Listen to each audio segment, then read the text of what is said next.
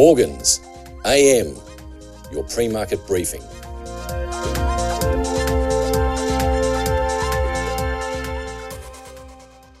Three main US equity benchmarks advanced for a sixth consecutive session overnight as Treasury yields continued to decline.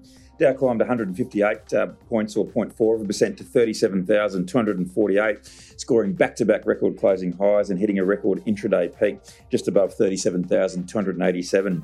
Broad S&P 500 added 0.3% to settle within 2% of its record closing high set almost 2 years ago. Energy and real estate rallying over 2.5% to leave 6 of the 11 primary sectors higher. Consumer staples and utilities declining over 1% to sit at the foot of the primary sector leaderboard overnight.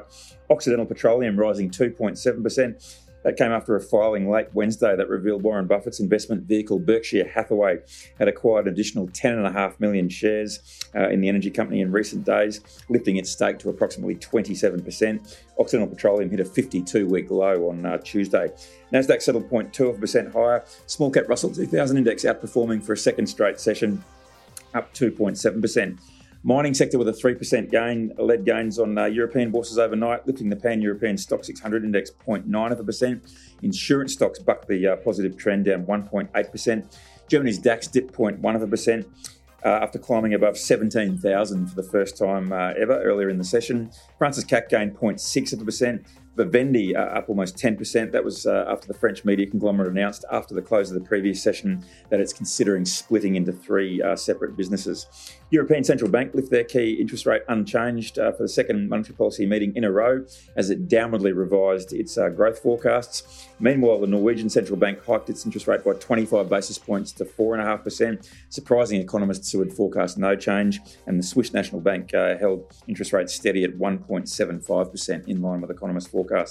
London's FTSE 100 very strong, up 1.3%. Investors passed the latest monetary policy announcement from the Bank of England. Heavyweight mining and energy stocks traded strongly.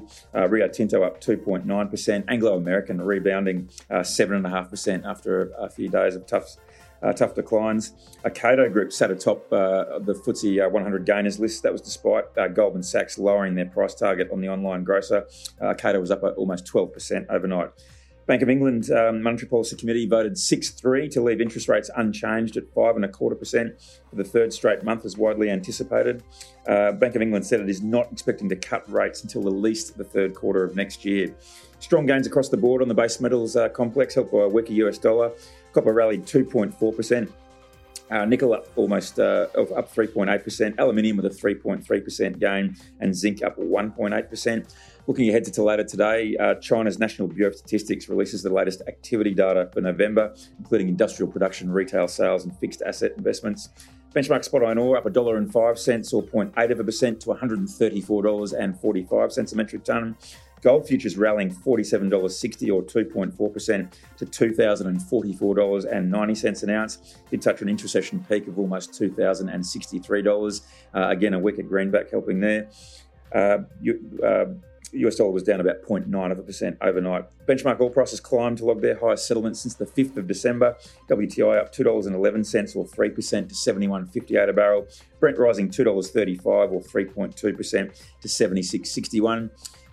Treasury yields weaker across the curve overnight. 10-year Treasury yields dropping over 10 basis points to 3.93%. Lowest yield settlement since the 26th of July.